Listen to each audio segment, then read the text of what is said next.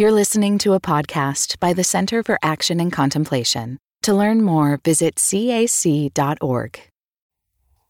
Don't cry, Paul. Don't cry for me, Paul. I was trying to make that sound like Don't Cry for Me, Argentina.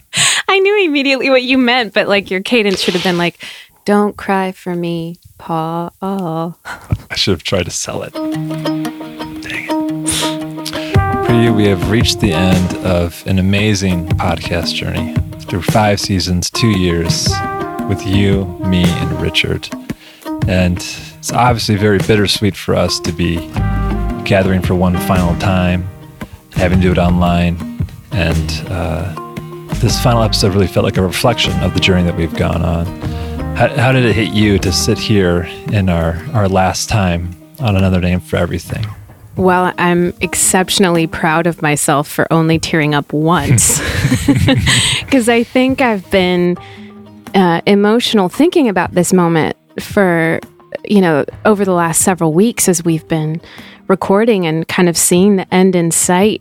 Goodbyes are hard. Mm-hmm. It's hard to let go of seasons with particular members of a community. And I think this journey for us has been a really special one, especially for you and I, Paul, because seeing ourselves as students of the path, students of Richard's work, and being able to journey over the last 2 years, not just on this podcast, but as friends, and really digging into this work together and seeing how we were trying to integrate this in our lives, asking each other the questions. Yeah. I mean, in many ways, every time you and I would hop on to prep for these podcasts, it was its own kind of like podcast. Mm-hmm. And I feel so grateful, that we had this opportunity to serve our community in this way. And I really enjoyed being able to go back retrospectively in this episode and talk about season 1 and season 2 and how Richard dropped Latin phrases in season 3. It was kind of like going through a yearbook of like, remember the first year when we did this? And it was a joy to hold that space for a retrospection. And what a huge gift. I'm so grateful for you and for Richard. And I think the way that we've had the space to examine some of the most heartfelt questions for us as we seek to move deeper and deeper into wholeness in the contemplative heart has been a real privilege. And what a gift to share this with so many listening from home who are also doing this work in their own contexts and own locations. And that this season has hopefully provided some fodder and some guidance, because I know that we've received that from the community in our own lives. Mm-hmm. And that this journey isn't over for anyone, that it's going to continue in just a different configuration. Yeah. I think that's been one of the most humbling things about being a part of this podcast is hearing from the members of our community what random story that you or I shared that helped bring Richard's teaching into further light, into further integration. And you and I talk a lot about how we really didn't set out to become members of this conversation as if we had something to offer. We mostly were just obsessed with Richard's teaching and wanted to talk about it and geek out about it. But, I want to say, Paul, your vulnerability, your ability to hold space, your willingness to ask questions tenderly, I think also invited me to do the same thing. And I want to just say how grateful I am to you as a friend, but as a partner in this project, that you so tenderly held space for these deeper questions, and that's a marker of your character. That's how you are. That's how you are in everyday life. So thank you for the posts that you've held on this journey, and for the ways in which you made room for me to ask deeper questions and to be more vulnerable as well. You're going to make me all verklempt. I sprung that one on you. You did. I mean, but it's the reciprocal nature, I think, of our friendship. And I think when we're both trying to hold and bear this contemplative heart, that's a gift that goes back and forth. I feel like you, to me, are the leader in that vulnerability of stepping into the places that the unknown and seeking to bow before mystery and to hold creativity in that space so that you can do the work that you are called to do from the stance and posture of humble love has been a gift to me. I know it's been a gift to Richard and to the listening community as they get the chance to get to know you as you are, because that's one of my favorite things. Like, as you are on this podcast is as you are. You're just just a holy shit show. I was going to say you're holding that Sacred Heart out there, but if you want to throw it on that way. Yeah, it's out there. It's out there. It's just there. It's out there in flames. Oh, thanks, Paul. I think another thing I really appreciated about this episode was the chance to ask Richard about, how he wants us to live into his legacy and his teaching, and to even, tenderly ask, what about when you're gone, Richard? Like, how do you want us to honor you then?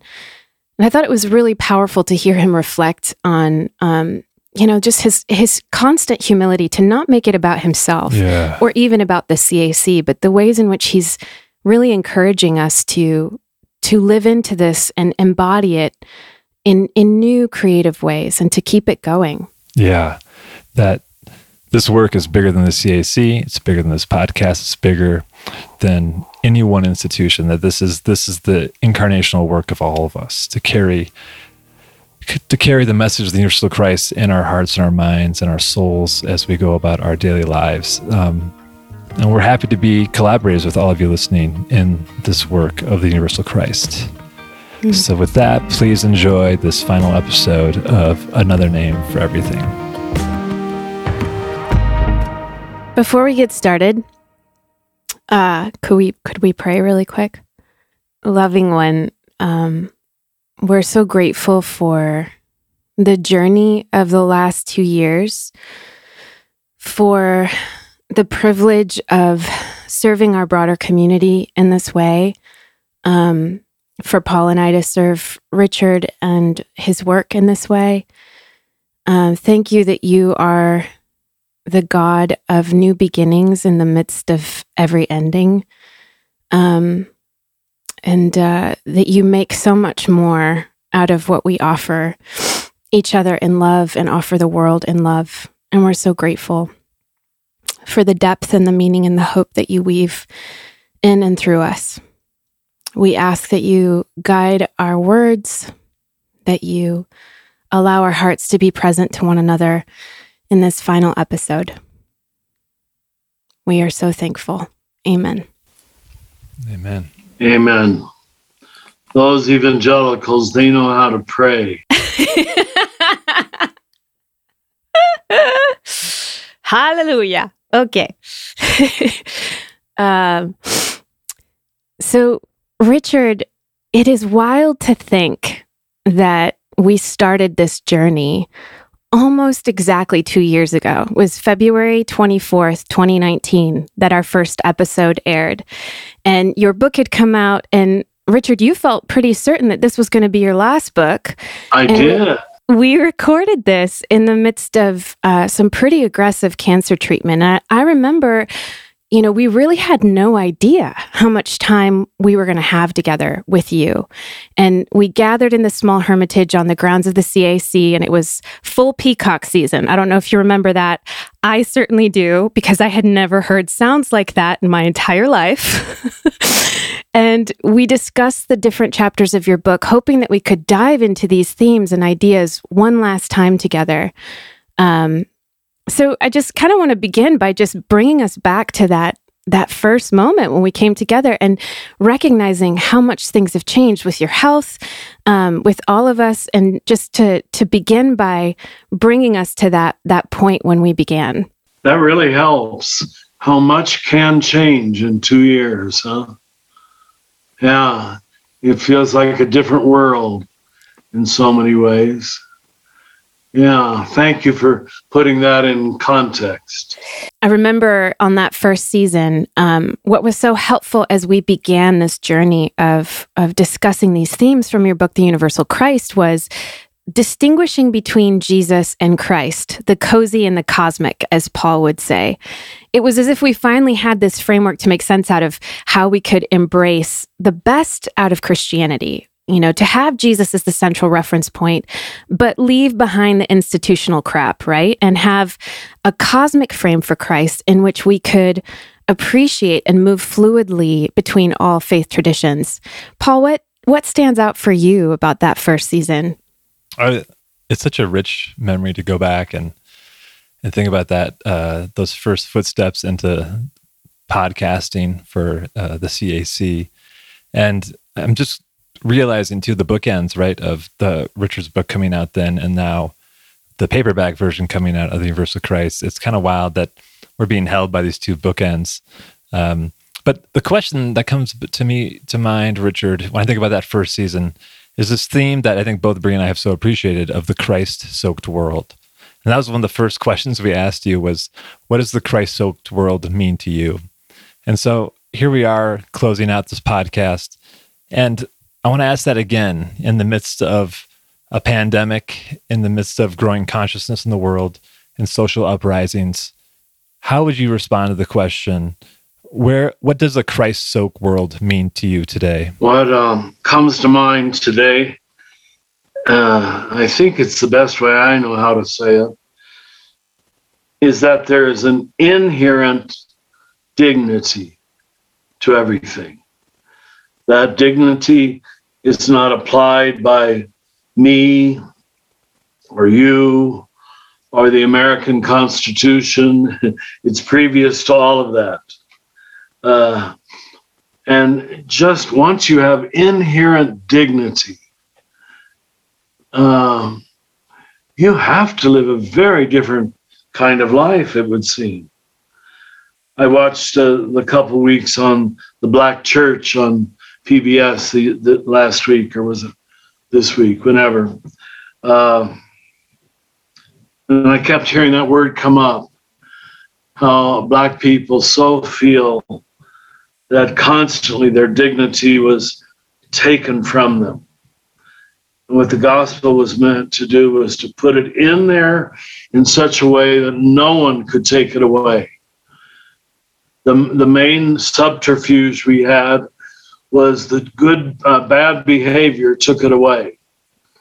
You see, it sounds reasonable, but then that leaves up to us the decision who's operating with bad behavior and what is bad behavior. And then you see it's defined very differently from culture to culture. And it always happens to be the behavior of another group. Yeah. So remember that old schema that we learned from Ken Wilber, cleaning up, exporting dirt elsewhere, any kind of dirt, even saying pigs are dirty. Don't go there. Don't go there, because once you start on that path that this is dirty and this is not dirty, it seems to never stop. So I can't live any other way in this universe. And at this time where we landed on Mars and we're driving a little car around Mars, the big universe is becoming ever closer. And even Mars is sacred, even though it took us billions of years to get there, huh? So we don't wild. We don't administer the sacred. We uncover it. We discover it. We honor it. That gives a very different frame to religion. Very different. Yeah. Yeah, that's a huge foundational shift. And that's right. Even before we started this podcast, I remember as a student in the Living School, really to be baptized into this concept of originally good. I mean, it was it was such a radical shift for me to believe, to practice the sight that could see Christ in everything, but also in myself even. Yes. There's so much shame that we've received in a lot of unhealthy religious upbringing. And I think that shame has turned into a blame game in our politics and in our society, because we are unable to see ourselves as whole. Therefore, we dissect everybody else. Because we're unable to accept ourselves as holy, we therefore judge and declare unholy, unworthy the bodies of others. And I'm so glad that you brought up this idea, Richard, of inherent dignity. I'm a really big fan of Donna Hicks. She's written a lot of work, or a lot of her work is written about this idea of inherent dignity, of practicing dignity. And I find this to be a really compatible practice, civic practice, for those of us who are contemplatively practicing or wanting to practice these ideas of the universal Christ. And I just can't help but think about, what would our society look like if we actually believed what you just said? If we actually believed. Yeah, if we actually practiced. Yeah. To treat each other with that inherent dignity, what would our world look like? What a different world. I was watching on a newscast the recently released film that they warned us against watching on the evening news of the victims of Syrian torture. Eyes gouged out. Eyes gouged out. Rows of little children bleeding all over. How did humanity get to this? That we could do this. Syria, where one of the oldest places where Christianity found a foundation. And it's had such little effect on so many people. It's just, it breaks your heart. Yeah. Breaks your heart. How are we going to ever get out of this inclination toward judgment and hatred, and really sadism? At least when I see that, my goodness, what would allow a human being to do that to another human being? Where all dignity is withdrawn and hatred is held on to. Boy, we got our work to do. Yeah, and I think we can really see examples of that in the past year. The ways in which contempt is the Trojan horse for violence, really. And how subtle contempt is, how it can sneak in and take root in our hearts, even just with social media. It's like, oh, how could they? I cannot believe these people, that energy.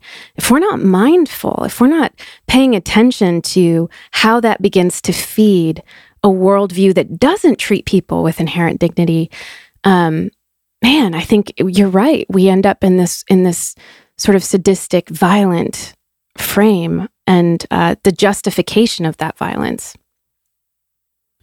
You can see why we've made God, a loving God, hard to believe in for so many people. Yeah. Yeah. And this brings to mind to me of chapter 5 in the Universal Christ of love is the meaning. But that's been a chapter that I've gone back to during this time. And particularly, I think the way you kick it off with the Julian of Norwich quote, which I want to just read real quick and then ask you a question about it, where Julian says, "Know it well. Love is its meaning. Who reveals this to you? Love. What does he reveal? Love. Why? For love. Remain in this and you will know more of the same." So, yeah, those words are just drop in your heart and expand it. Dynamite. Yeah. And I feel like that connects to that inherent dignity of how one should approach finding meaning in life as a participant. And I'm wondering, it's this very different angle of love than, like, say, the gooey love of romantic comedies where it's all feel good. There's I've heard you speak lately around the hard edges of love and how love is love in the midst of suffering takes on a new way of being. And especially, as we talk about the tragic absurdity of reality. So I know that a lot of folks who are listening to this have read the book and are trying to find ways to practice or looking for action on how to live with love as the meaning from that place of inherent dignity. Do you have any practices or actions that you could recommend that folks might take to expand their own experience of love, of themselves, to go out into the world and kind of further their own agency in love? This comes to me first. I don't know that it's the best answer at all, but I think we all have to keep an eye on when we give ourselves excuse not to love. And it's always for a righteous answer. It's always for, well, this isn't politically correct. I can cancel this person because now my hatred, my ill will, my vengeance is justified. In fact, I have to do it to be just. I have to be unloving to be just. Hear that? This is common today, where, okay, yes, people must make amends. People must be accountable. That's all true. But when you can feel the energy of the person who is demanding it, it's too often a desire to punish. And as you've heard me say before, when we made God the punisher in chief, I'm afraid it just took away the cover from punishment. It made it appear necessary and even good. Or, no, I should say it covered it up, not took away the cover. Whatever it is. I'm amazed at the human need to punish other people for what I judge is inadequate behavior, according to my recent criteria. And as you've also heard me say, that's as true on the left as on the right. Yeah. Richard, I'm so glad that you brought this up, because it seems to be the conversation that most people are swimming in and wanting to talk about right now, which is how do we find accountability without contempt? How do we protect community? How do we seek justice without that violence that's trying to cancel? The Chinese are wise enough to speak of qi, the energy. And I wonder if it isn't a major part of the growth in the spirit that you learn very quickly. Not very quickly, but you learn soon enough to discern what the qi is in a statement. That two people can say the exact same thing, and in one, the energy, let's just translate it as energy. In one, the qi is positive, is caring. The very tone of the voice will be different. And the other one uses the same phrase, and the tone is harsh and aggressive. Brooking no disagreement. That's why it's so hard to make quick judgments or good judgments, because you got to go to the deeper level. What's really going on here? Is this the Spirit of Christ, or is this the spirit of something else? And you can feel when the love is dominant. It's got a kindness to it. We'll use all of Paul's adjectives. It's patient. It takes no offense. Why haven't we gotten that? I'm reminded of good Baptist girl moment here, but I'm reminded of King Solomon. The examples of just wisdom and the recognition, I think, that our culture assumes that intelligence is the same thing as wisdom. That's right. And it is not. No. You know? And so we can be very intelligent and have all the facts and think we know everything. But it seems to me that what you're saying, Richard, is it's only a heart filled, like a heart, a centered heart filled with wisdom that can really discern what's happening and then to seek justice in a way that is loving for all, without canceling, the quote unquote aggressor, or, it seems to be an entirely different consciousness in seeking justice. I wonder, and I just thought of this while you were talking, I wonder if the heart can't really hold hatred. And so that's why we try to hide in the head. The head can hold hatred for years. And it seems the body can too, which is what the sadist is, that their very embodiment wants to punish. But the heart, it closes down if you try to bury hatred there. It's not a heart anymore. It's scoliosis or something. Yeah. That's really, that is so helpful though. And as we're sitting and, going through this journey in this episode, this retrospective, what you're talking about the heart, reminds me of season 2, because we got to hear directly from the hearts of so many in our community. And so many of the questions we got were wrestling with this question. Maybe not this question exactly, but it was, how do we, what is non-duality in relationships and in community?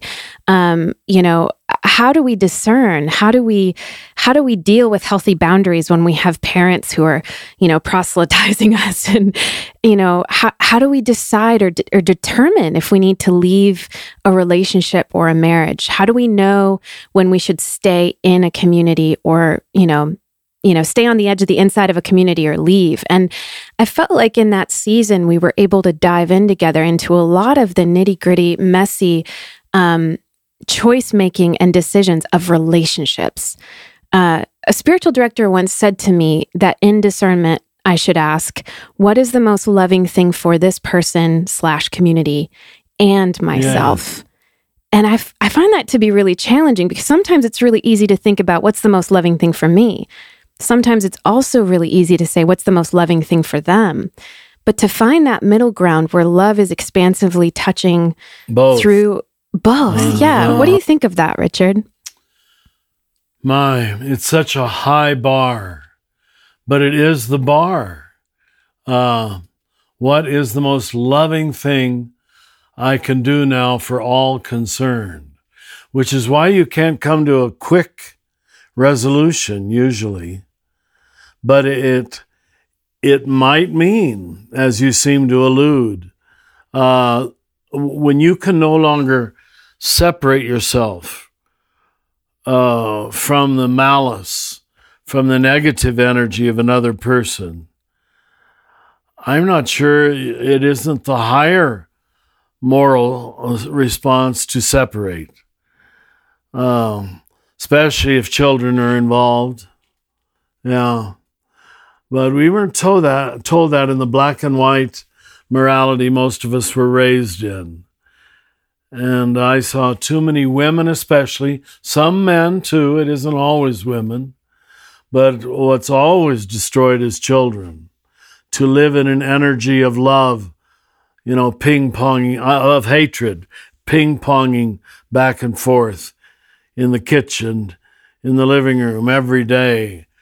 That child is going to be raised inside of post-traumatic stress disorder, if that doesn't seem like an overstatement. Yeah, so how do we get people to seek love above all else when their whole heart is still filled with post-traumatic stress disorder and they're trying to get rid of it? So you have to have sympathy for them, because this follows from our first thing of inherent dignity, inherent goodness. they didn't get hateful except somehow living inside of hate energy for a period of time. They weren't born that way. They weren't born that way. And that gives us all the courage to keep loving people. What is the wound that made this person so whatever?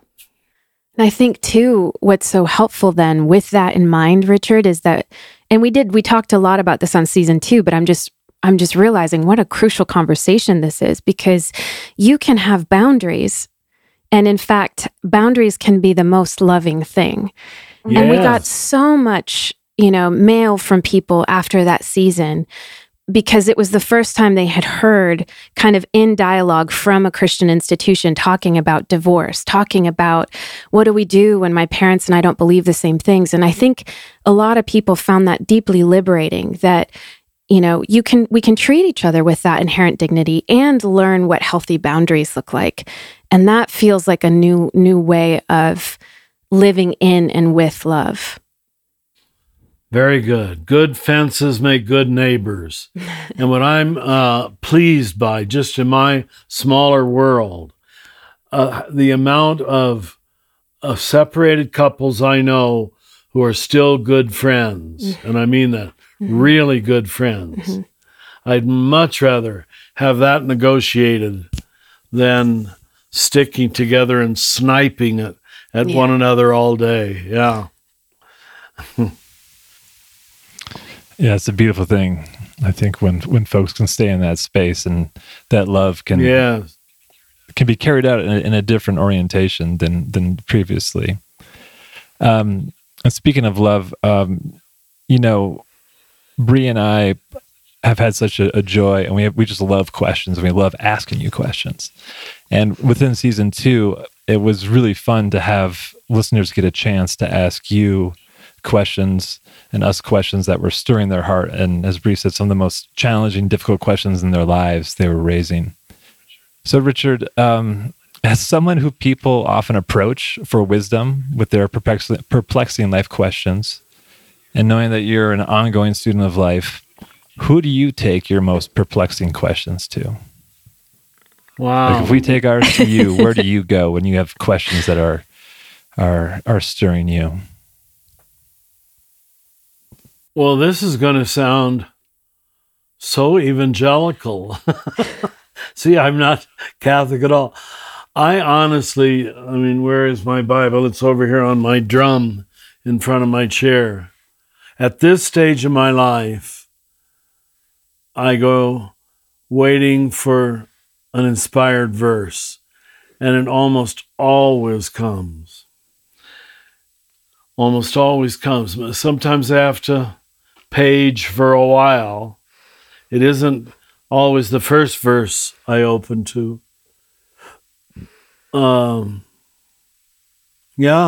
most perplexing are the Bible and the writings of holy people. Mm. Mm-hmm. You're an evangelical in a brown robe, really. Yeah, I know that hasn't always served everybody well, so I say it with some trepidation. But I think I go to the Bible now. Mm. It's so beautiful. Warms my evangelical heart, I must say, to hear that. Good. Thinking back on season 3, I think was one of my favorite seasons because in it, we explored the values that we were shaping for ourselves and our relationships. And Paul and I talked a lot about the values we wanted to pass on to our kids based on the universal Christ. It is also, Richard, it's also this season when you I'm pretty sure this was either season 3 or 4, I can't remember, but you randomly and consistently dropped Latin phrases. You would say like, as my teacher said, Cipi quam Christe natum stratum or whatever. It was like, you would just pull wasn't these that out. Arrogant? Well, I lived in that world for so many years. Yeah.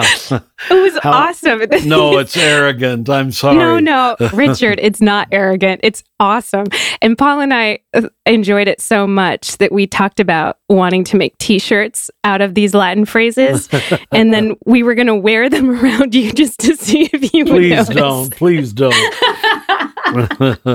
I wasn't even good at Latin. But anyway. It was fabulous. But, in that season, it was the ways that you and I and Paul were talking about really desiring integration, to find the ways where the values can become vows, that the ways in which they can shape our family rhythms and our relationships, that for me really defined the arc of our conversations in that season. And I especially remember 2 episodes that kind of stand out, Jesus and the Empire and The Personal is Political, because it really landed a clear view of the necessary participation and agency, not just in our personal transformation, which is how I think so many of us tend to think about contemplation, but in social transformation. And it was a real clarion call that you laid out to our broader contemplative community, that I think, we had all we had gotten a little bit entrenched in like retreat enlightenment and contemplation as brand,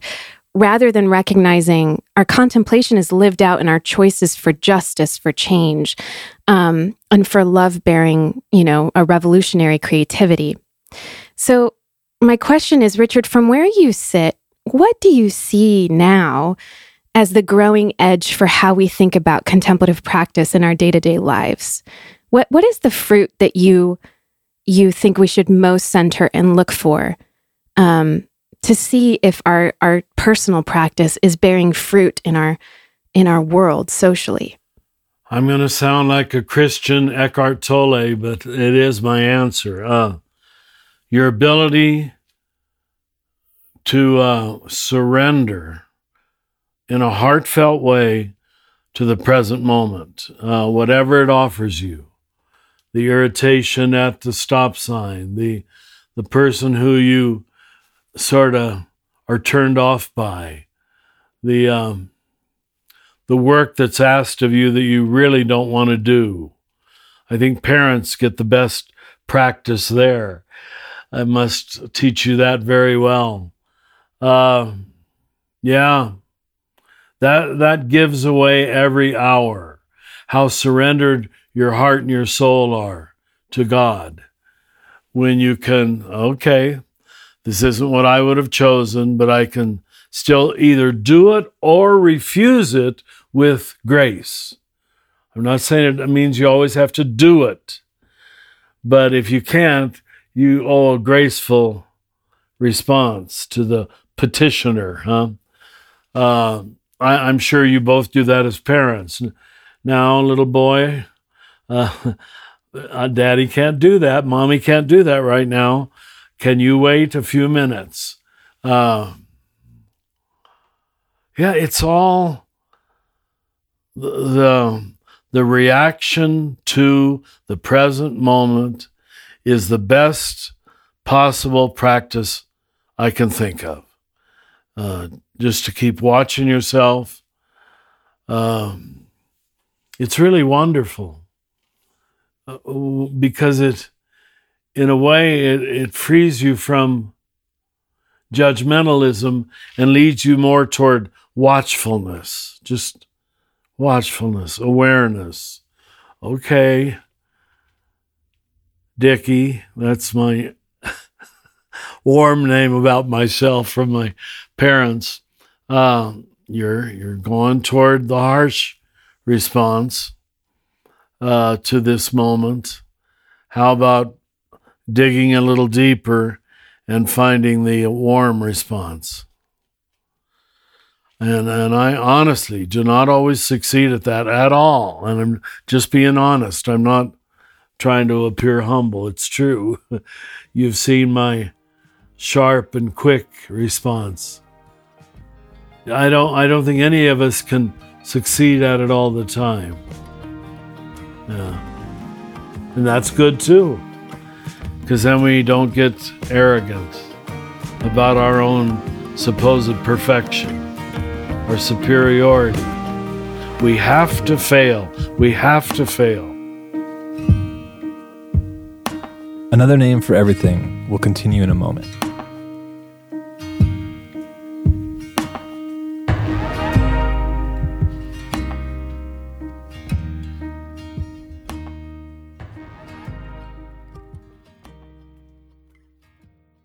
Is there life after doom? Explore the complexity of hope and grief at our upcoming event, Courage and Resilience, an online gathering with Brian McLaren. Unpack themes from Brian McLaren's new book, Life After Doom. Discover how to find courage, even when everything may feel hopeless. Join us live on May 17th at 10 a.m. Pacific Time. All those who register will have access to the recorded replay for 1 year. Register at cac.org/courage. Explore art as a spiritual practice in the next issue of Oneing, the biannual journal from the Center for Action and Contemplation. Oneing, Art and Spirituality, features images and reflections from leading actors and musicians, including Scott Avett, Josh Radnor, Lourdes Bernard, and more. Get your copy today at cac.org/oneingart. That's cac.org/oneingart. Have you taken an online course with the Center for Action and Contemplation? Explore the intersection of ancient wisdom and Jesus' teachings in The Divine Exchange, an online course featuring Cynthia Bourgeau. Fully embrace divine interaction each day, starting June 16th. Register today at cac.org/online-ed. That's cac.org/ONLINE-ED. I'm so grateful the way that we've been kind of, been honing on the personal, then stretching to the corporate and the cosmic and institutional kind of expansion and coming back. And I want to bring up a theme that we talked a lot about that feels very resonant to this conversation in season 3, where we talked about willfulness and willingness. And to kind of pan out to more of corporate and institutional settings, I often feel half-hearted about the possibilities of kind of radical institutional change. And I think we see this a lot in politics, we see this a lot in corporate life, where the words are there, but the will and imagination for radical change are lacking. So, Richard, I'm curious of what is the role in will or willfulness in addressing institutional evil when the willingness for change feels absent? Wow. That's good. That shows you've been in the right field, or you wouldn't ask such a question. I bet a lot of us feel that way today, that there doesn't seem to be a ready attunement to the need to change, everybody is so invested in their own opinion. So I guess it takes a little stronger will. Stronger will, however, is not the same as willfulness. Willful there's a real opinionated pushiness, an inability to entertain the thought that I could be wrong. There's far too much of that today.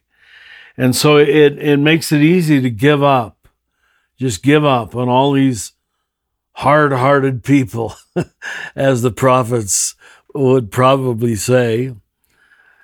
But then I guess you have to recognize, at least I do, how inclined I am to being hard-hearted, and I really am, toward hard-hearted people.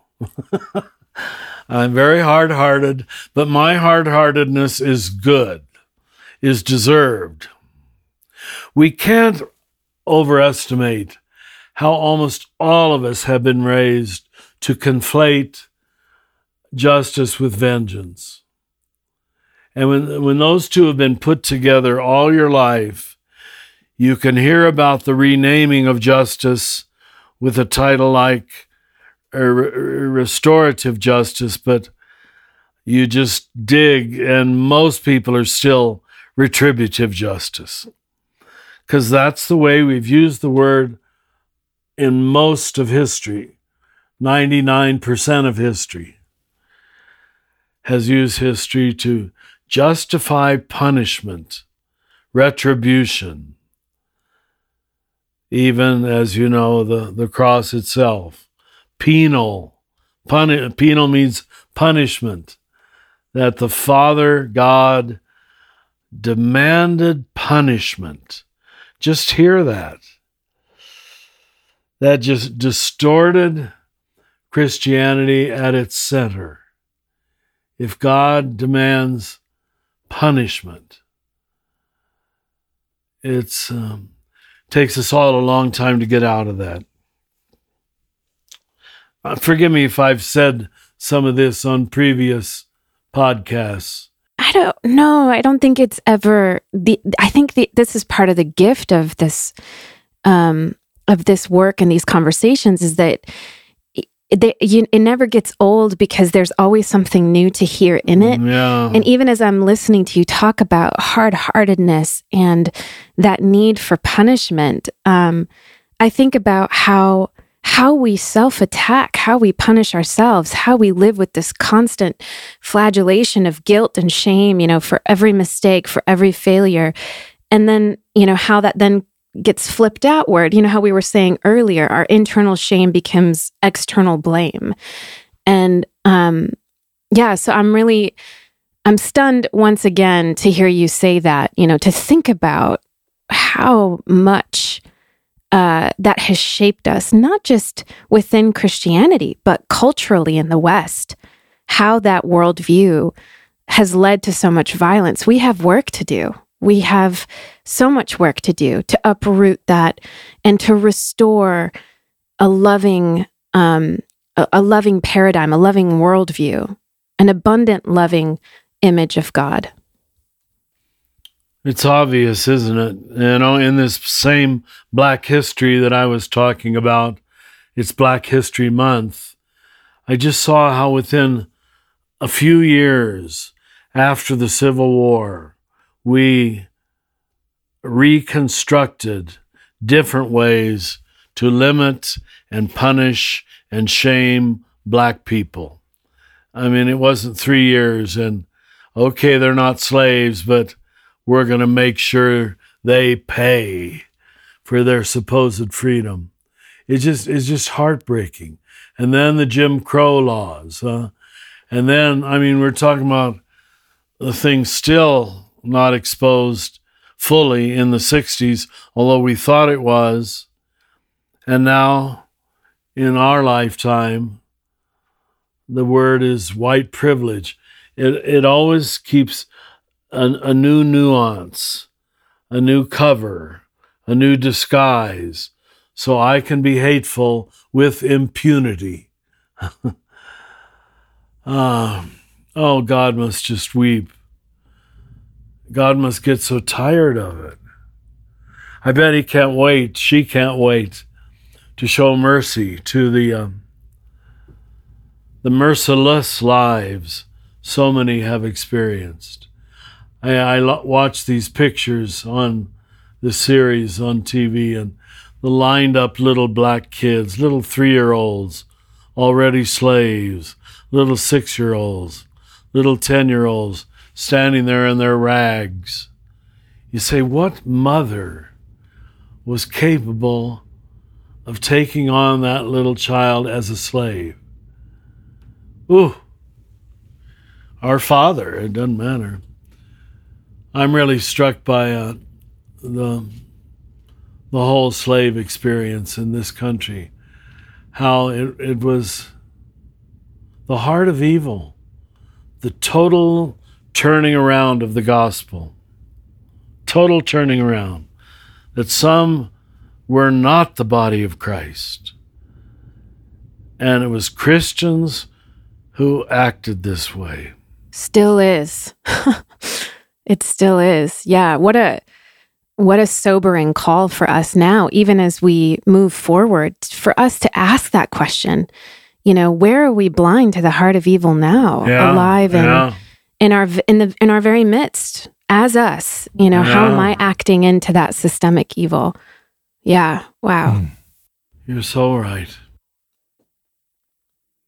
Yeah, it draws me back to what you had said earlier, Richard, about kind of the self-examination of the heart, and where the heart is, or where the mind is limiting the heart's love. And then also reading the energy of the room and situations and systems.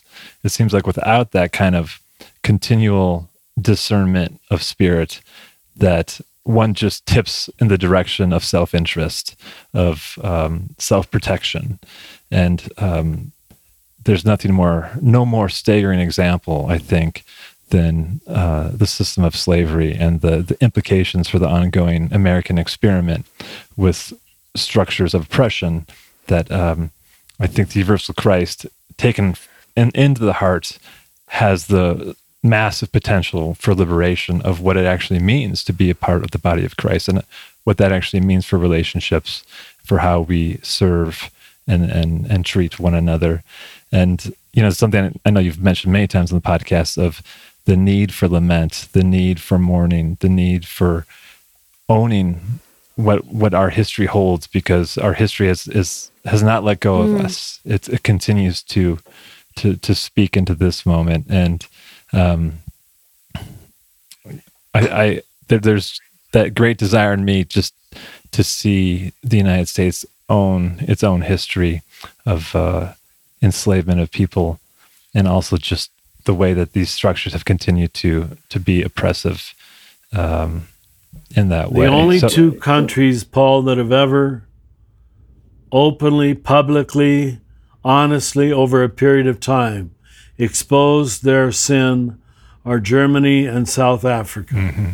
No other country has said, we did this and we must make amends. But that isn't the trajectory of America today, to take ownership. It's still to project more negativity onto the black person or any person of color. Yeah, I think you're right. I mean, that's one of the 12 steps, isn't it? To make amends. And we're not anywhere close. I'm not talking primarily about finances. I'm talking about heartfelt public lament and apology, where we need to ask for forgiveness through our leaders on a broad level. We're nowhere close to that. Heartbreaking, really, and especially in a country that thinks it's so morally superior. I'm not trying to be anti-American. I'm just following the 12 steps, if that'll make it easier for you to hear it. If you don't remember, it is not healed. It cannot be healed. Yeah. Those are powerful words, and to think about the power of something like the 12 steps, or these structures that allow us to kind of create or have a North Star that we can follow. And I think in season 4, when we talked about the alternative orthodoxy, the 7 themes of that, and how there's a strength in having pillars of guidance that help stabilize life in a very traumatic, absurd, and chaotic world. And in that conversation that we had in season 4, you were very generous in the ways that you made allowances for Bree and I to play with language. I think as we tried to fully grasp and understand and try the themes on in different ways. And I was really struck by that, how in service to that lineage, we were playing with the themes to see how they might be best exercised in the here and now. And I'm curious for you, when these are your themes that you've laid down. I know that they're a part of the perennial tradition, that they've been around, but that you've solidified them in your own voice. And yet you were so detached from them. You're so detached from having them be a certain way. How can you share more about how you approach your work in that way, where you seem to be untethered to holding on to your work too strongly, or your ideas or teachings and with a strong grasp? You allow them to breathe free in the world in service to something larger. How have you cultivated that approach to your work? I think there's a lot of us who want to learn that kind of posture. How are you so damn humble, Richard? Oh, stop it. How are you? There you go. Bree gets right to the heart of it. Well, no, it's I was too often wrong when I stated my opinion in any kind of absolute way, it must happen now, it must be the first priority, and I was humiliated too many times by my wrongness. I think these several scares with cancer I've had in the last 15 years always kept me with the awareness that I was near the end. When you know you're near the end,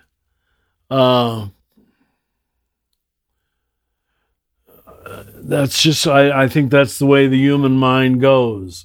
Well, it's obviously not incumbent upon me to proclaim the final truth. You know, I'm going to be gone in a few years.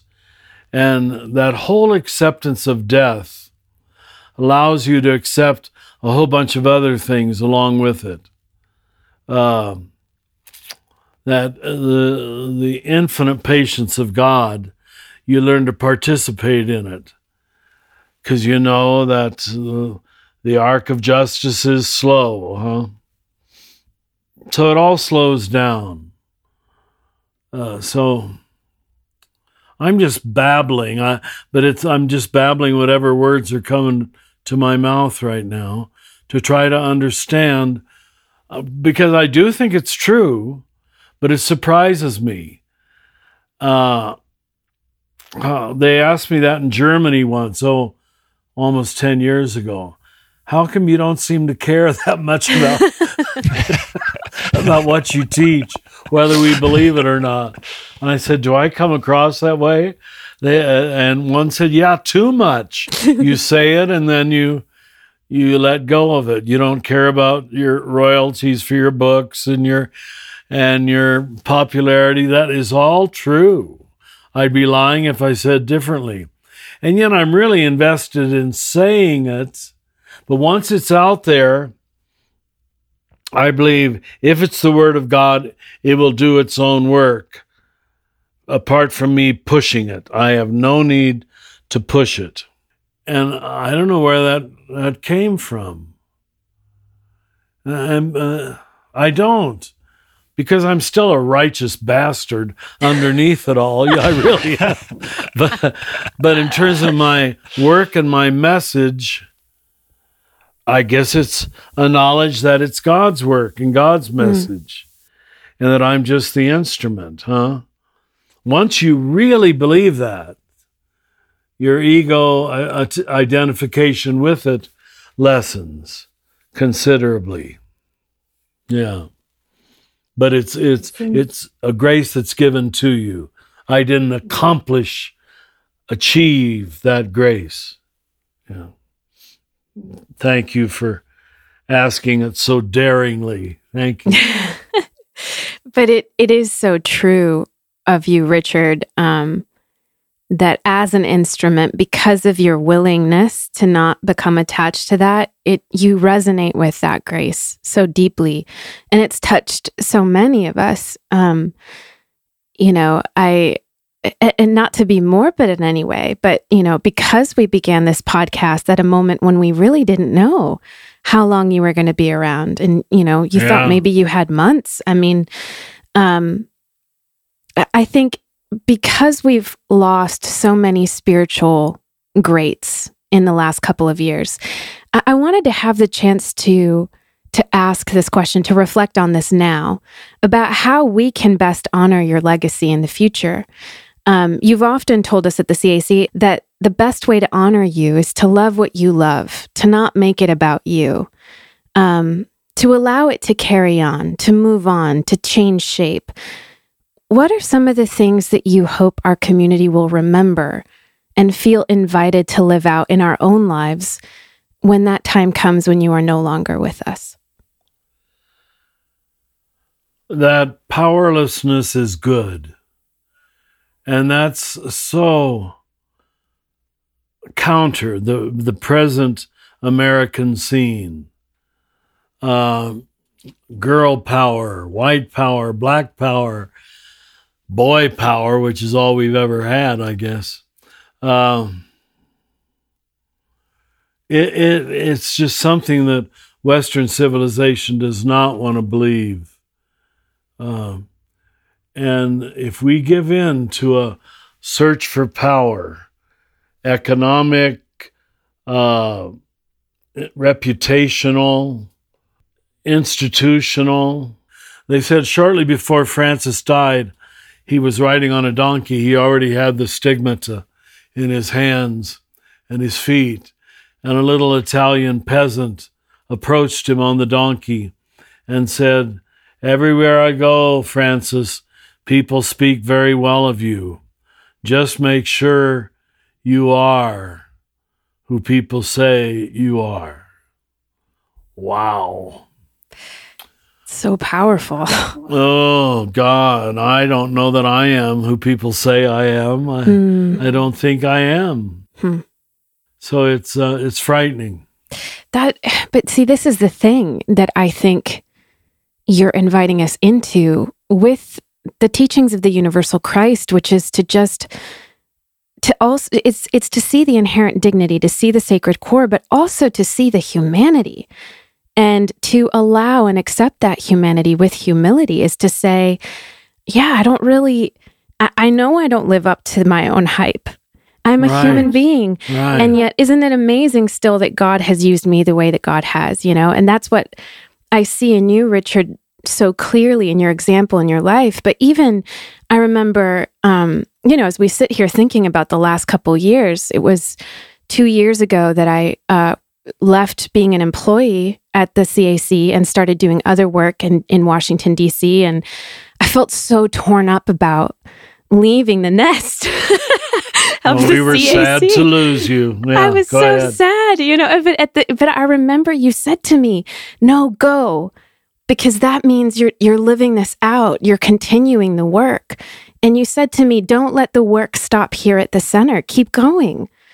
And I think I said that. Yeah, that's a powerful message, and in so many ways reminiscent of how Jesus said to the disciples, Go live this out in your own way, embody this teaching in every corner of the world in your own way." And so what I feel like you're saying to us is, don't let the CAC or the institution become the carrier or the container of this truth, but to see ourselves as being the vessels, as the instruments, and to allow the melody to continue to play in our lives wherever we go, whatever we do. Thank you. If we've got to prop up the CAC, then I don't think it's God's work. If it's God's work, it will prop itself up by its own inherent authority. Yeah. Thank you. I love how the message is so big, it's uncontainable by just one organization, that it has to be held by the entire body. Yes, there you go. As we, start to close here, and I'm just curious for the two of you, how, we've been doing this podcast for 5 seasons. This is the 5th season. What is this podcast meant to you, the three of us gathering to talk about the universal Christ, to take questions from the community, to dive into your more recent works of what do we do with the Bible and what do we do with evil, and then the alternative orthodoxy, and then the cosmic egg. We've covered a lot of ground, but I'm curious from a kind of a personal note, what has this podcast meant to you these last few years? I can honestly say I feel so safe with both of you. I know you're not trying to gotcha on the message or on me. And so it allows me to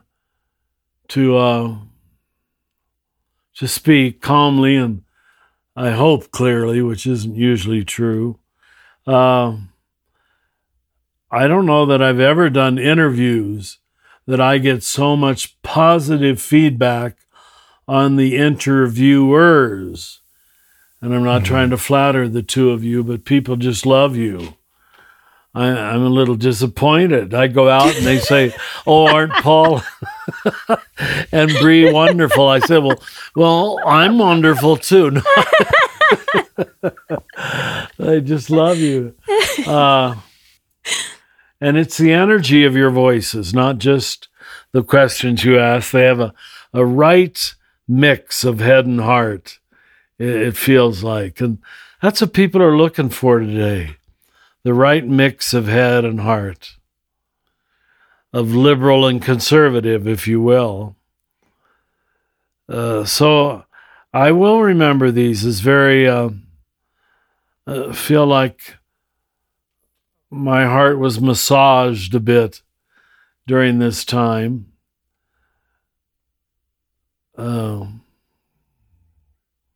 That's all that comes to me right now. But so much so that I hope this doesn't hurt your feelings, but Paul would go to such lengths to make sure I got the questions ahead of time. And I don't really look at them because I'm sorry, because I don't need to.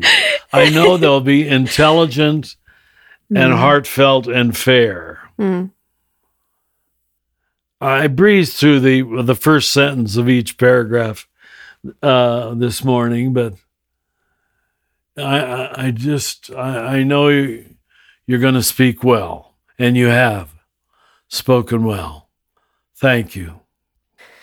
This the dynamic between us, I think, for me, has been a very relational illustration of the Trinity, of the way you talk about the Trinity, Richard, because, you know, as you're saying, there's so much love and trust and vulnerability among the three of us that, and I don't know if you guys had this experience, but I so often forget that we're even recording. Yes. And because of the love and trust that I have with the two of you, I'm able to share very vulnerably about my own questions and, you know, the kitchen floor moments that I've had in my life. And I think it only serves to underscore for me, Richard, this epistemology of love that you talk about, that it really is only in relationship and relating that we're able to really know. It's a different kind of knowledge because it's not from the head. It's not top down. It's not commanding. It's not didactic. It's this way of receptivity of the heart that can just hold and resonate with, instead of needing to, you know, have an orthodoxy to grab onto. And you've always modeled this, Richard, by saying, you know, don't take my word for it. See if this is true in your life and in your relationships. And I think this journey for me has helped to really solidify for me how powerful relationships are as a path for deeper insight, meaning, and just to animate our desire to keep going. I mean, I think you have both held a particular post in my life that has been exceedingly precious and very special. So I want to say how grateful I am that you both gave me so much room to talk. I know we got Richard, I don't know if you know this, but we got some mail about how much I talk. Oh, from my sisters. It's one of the last things my sister said before she died. Who's that? No way. Who's that woman who talks so much and talks over my dear little brother? That is amazing. I'm so happy that I made it in that. Some final words from your sister. It wasn't on her deathbed, but in the last months, you know. But in all seriousness, you know, I think thank you both for allowing me to express the questions of my own heart in my own, you know, long-winded and rambling way. I'm so grateful to have been on this journey with the two of you, and I continue to learn from both of you so much, and I know that learning will only carry on into the future. But I couldn't let this moment go by without saying, you know, thanks for letting a woman speak. Now it's been too long since we did, if we ever did. Thanks. I resonate with so much of what you both have said, and the joy it's been to circle up like this, even though, Richard, you just admitted you weren't reading our questions beforehand. We'll bear that bruise. Not at all. I think the joy has been in so much of the way that the questions have naturally unfolded out of the moment, out of the prompting of the Spirit.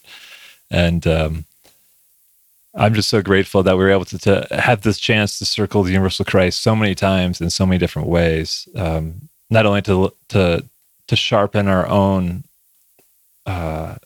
approach to living deeper into the contemplative heart, but also to share that with a listening community who's eager to apply this and grow and transform in their own contexts. So yeah, I feel like the luckiest boy at the dance to be able to have been a part of this. And Richard, we're wondering if we close out this podcast by having you read Derek Walcott's poem, Love After Love. There's so many levels of truth in this poem. Each time I read it, to be honest, I'm still not sure I fully understand it, which brings me back to reading it again and again. Yeah. Derek Walcott's poem, Love After Love. The time will come when, with elation, you'll greet yourself arriving at your own door, in your own mirror, and each will smile at the other's welcome. I mean, he could have stopped right there. You say, sit here, eat. You will love again the stranger who was yourself. Give wine, give bread, give back your heart to itself, to the stranger who has loved you. I think we're supposed to imagine, who is this stranger? There's got to be several correct answers. All your life whom you ignored for another who knows you by heart. Take down the love letters from the bookshelf, the photographs, the desperate notes. Peel your own image from the mirror where it's stuck. Sit. Feast on your life. Oh my goodness. That is so consoling for me. I don't even know fully why, but I hope it and all we've said here is consoling for you. Okay, thank you, good souls, good hearts, good bodies, good minds. God bless you.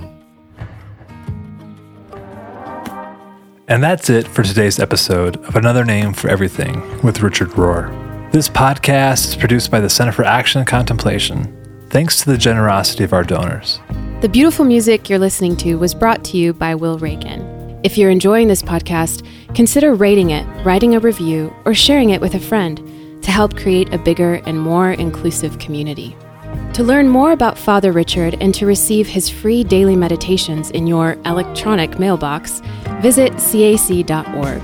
To learn more about the themes of the Universal Christ, visit universalchrist.org. From the high desert of New Mexico, we wish you peace and every good. Do you feel called to walk a more contemplative path? The Center for Action and Contemplation is an educational nonprofit supporting the journey of inner transformation. Our programs and resources will help grow your consciousness, deepen your prayer practice, and strengthen your compassionate engagement with the world. Learn more about our resources, such as publications, podcasts, email series, and events at www.cac.org.